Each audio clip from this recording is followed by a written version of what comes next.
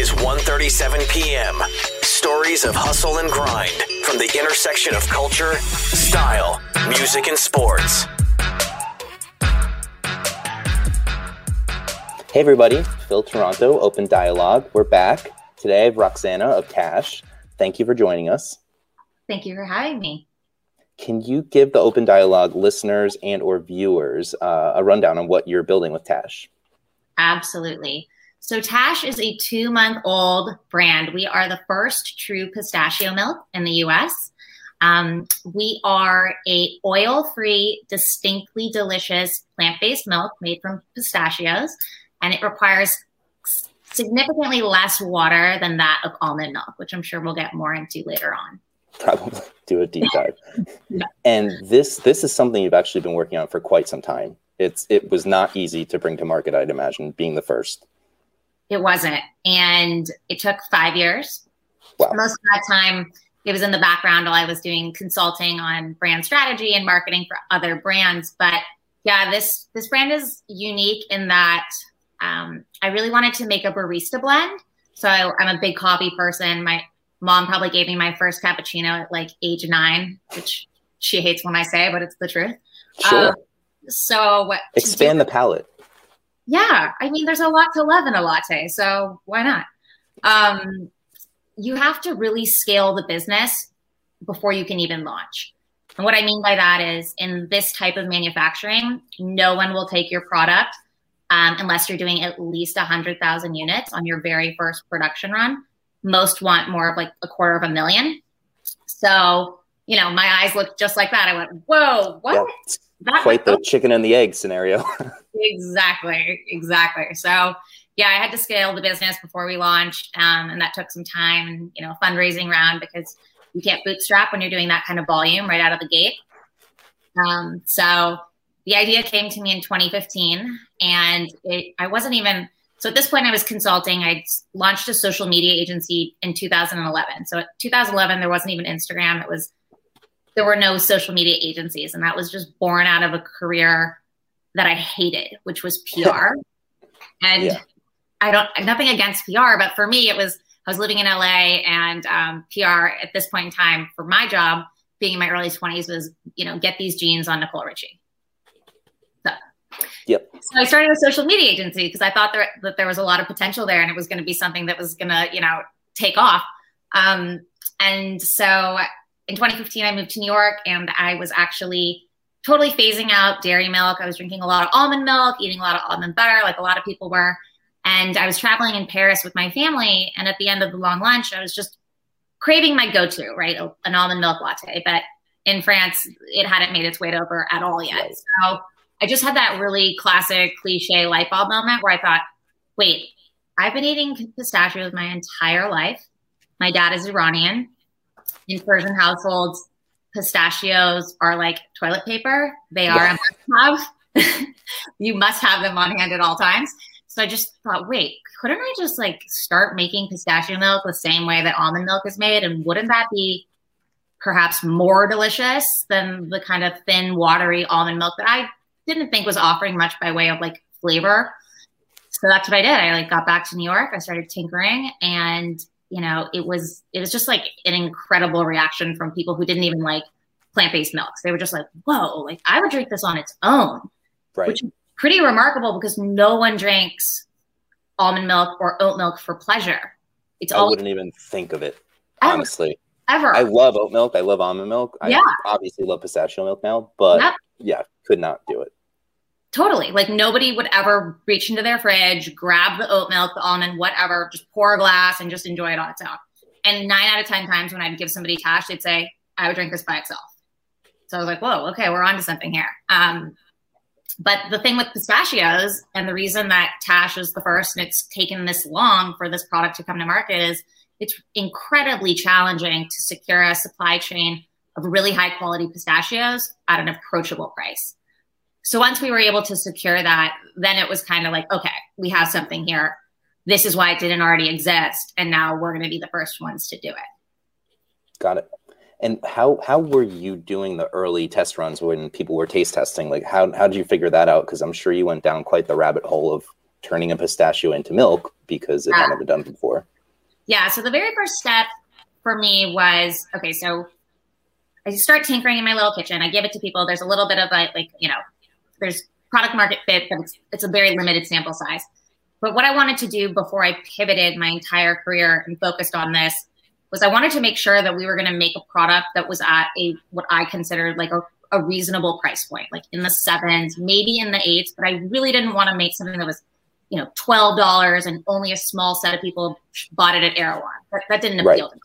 So I actually found a consultant and I hired her to do like a cost analysis using our cost of goods for the pistachios and like build it out across every distribution channel, figure out what our margins are, figure the whole thing out before I spent any money on it or like really committing like my own time to it. And she came back and she said, with your supply chain, you can really do this at $7.99 price point. So we felt really good about that. And of course, with scale, that's going to come down even more. But that was step one for me. So after we found that information out and had all that data, then I started researching beverage formulation teams. And we found one actually nearby in New Jersey, and we formulated 4 flavors with them. So original unsweetened, vanilla, and vanilla unsweetened. Amazing. Yeah. Very cool. And then fast forward 5 grueling years, I'm sure. You launched 2 months ago. What was that process like? How did it feel? I'm sure it was amazing, but like how did that go? I mean, it's crazy. It's like you have this 5-year buildup and there's so much riding on it. And at this point I have, a good, very supportive group of investors, but there's a lot of other people who are now caring about it pretty deeply. So it's a lot all converging at once, right? Like the morning we launched, I was still like tweaking things with our website. It might have looked like polished and all like with a bow on it, but behind the scenes, it was like still just like, like everybody, like all hands on deck. Yeah. Yeah. And so like, I should talk about that. My dad is my co-founder. Amazing. I yanked him out of retirement so he could help me with like the operational side of things. He's a seasoned founder. He exited 3 startups that he founded, raised money from like Sequoia, Norwest, a lot of big VCs. And so he's all like, helping me scattered. My fiance, Kyle, at the start of the pandemic joined the team and he's running our sales and our base dev. So like everyone wears so many hats. It's so layered. So like, it's been really fun, but it's also that day was crazy, but we outpaced our sales projections by 300%. So we were incredible. Enormously overwhelmed, like so full of gratitude about that. And so it was really successful. So how, with you being able to tap team members that you can inherently trust no matter what, with 2 key hires, how do you approach to building the team outside of that? Like, what's your thoughts on hiring? Yeah, so we're just now starting to think about that because we came out of our launch, went immediately into holiday, and then now we're really starting to think about that. I think like my personal take on it is I'm really excited to hire like a head of people or a chief of staff or something like that who can also instrumentally help in how we build the team and the org and all of that. We're also leaning pretty heavily on our investors to help because a lot of them have built high growth CPG brands. I've never built a high growth CPG brand, so I know that that's a hole that I need help filling.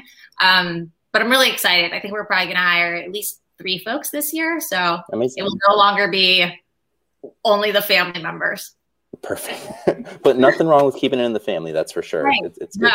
No, it's been good so far. How have you been finding your customers and how have you been connecting with them? Yeah. So by virtue of the fact that I've been building this for 5 years and, had a landing page up, I got pistachiomilk.com like for $10 3 years ago. So we've been building like a big email list for the last couple of years.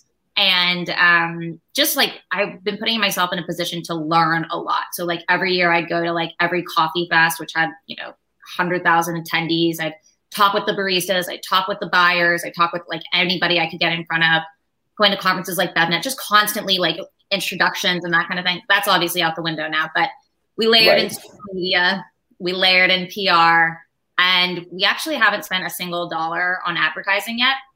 Amazing. I wanted to really understand our baseline, like, what are we working with without adding in turning on that faucet rather. And so it's been pretty great, like understanding who our customer is just from word of mouth, PR, and social media. And it's kind of who you would expect when you have like a healthy plant-based milk. It's a lot of women. It's a lot of moms. It's actually, quite a few people who are invested, like kind of in like the tech side of things, who are just curious and want to understand like, oh, like why hasn't there been pistachio milk, or like, so that was literally one of my first questions. Like, oh, okay, that's right. Sure. Yeah. Yeah. And the timing's been really great because a lot, like Starbucks launched a line of pistachio drinks. Oh, wow. Just 2 weeks ago. They don't use pistachio milk. They make their own pistachio sauce, but there's been all these trend stories around pistachios in 2021. And just all these things are like just really fortuitous timing on all these things. And really like consumers learning that Oatly has some oil in it and that might not be so good for you. So it's all kind of culminating at the same time, which I think is helping. The stars are aligning, if you will. A little bit. Yeah. Yeah. That's fantastic. And I'm this is a little bit out of order, but how did you approach like which SKUs you brought to market first? How many did you launch with? Yeah. So it was really interesting because early on, I was reading and just getting a lot of feedback and advice that you have to launch on shelf with a whole, like you got to take up like 4, 5, 6 SKUs. Like the more variety, the better. Like people, if you won't make an impact when people are, going. So at the beginning, I was thinking, okay, we need like minimum 3. Like we have to launch with 3. And then as we got closer, and obviously the pandemic came, it was like, okay, that just the inventory alone and like the ingredient sourcing alone is so complex. So we really narrowed it down, and we're excited to launch the vanilla because that's actually one of like the best sellers for the category. But we just went with like the 2 most obvious, right? Like our original and our original unsweetened. And right now we sell about 70% original, 30% unsweetened.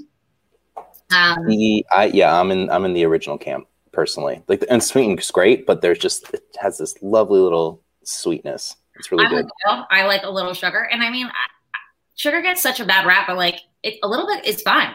We don't have to villainize sugar across, the board. Moderation is a great thing. It's weird.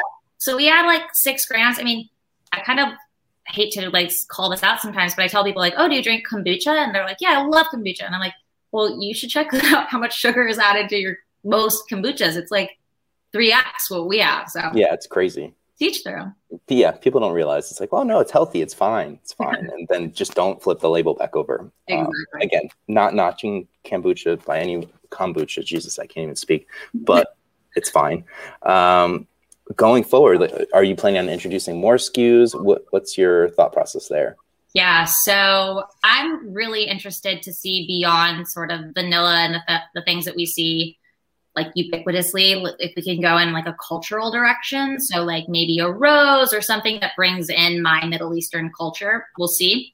The other thing we're really excited to do is to roll out 8-ounce serving sizes. So on the go, a lot of kids love Tash, so works for them as well. Yeah. And then of course doing a ready to drink with a coffee partner. Yeah. So whether it's canned or in Tetra Pak, but really excited about doing a coffee partnership down the line. And then really like we see Tash as like a pistachio company, not a pistachio milk company. So there's everything. There's, yogurt, cheese, ice cream. It's just a burgeoning category with all. So there's a multitude of directions it could go in, and we're excited about this. That's really fun. Yeah. Is there anything, well, I guess we kind of covered that. The rest is top secret, so I can't ask you about that. Where can people find you on the internet? Yes. So pistachiomilk.com or Tash Milk or tashpistachiomilk.com. Any of those will work. Amazing. And I messed up. I didn't bring up the charitable component like we talked about before, so I'm going to do that now and not just throw it in. Okay. Don't worry. And scene. Sorry. So with the business itself, there is a social impact component. Can you talk more about how that came to be and what it means to you? Yes, absolutely. So generally speaking, I'm just like a fierce proponent of female entrepreneurship, education, furthering women and girls however I can. And so setting out to launched this business, I knew that I wanted our partner to be deeply rooted in fostering girls' education, entrepreneurship, mentorship, et cetera. And so where that actually really came from, most, like, I would say significantly in my life, is in my 20s, I volunteered at a teen homeless shelter. And so I would mentor teen girls every single week. And I saw what an impact that had. So that kind of stayed with me. So we partnered with the Lower East Side Girls Club here in New York City. And they're a wonderful organization who focuses on just the things that I mentioned. They're really embedded in the community and helping underserved girls across mentorship, education, entrepreneurship. They even have a wellness program where they do like recipes and all kinds of stuff, which I'll be a part of very soon online.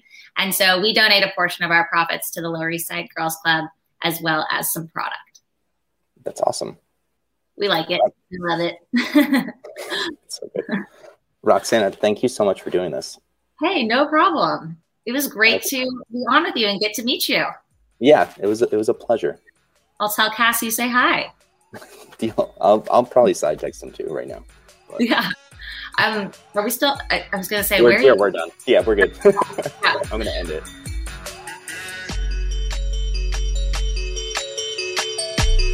This is 1:37 p.m. Own your future. Start this minute. 1:37 p.m. is a Gallery Media Group original production.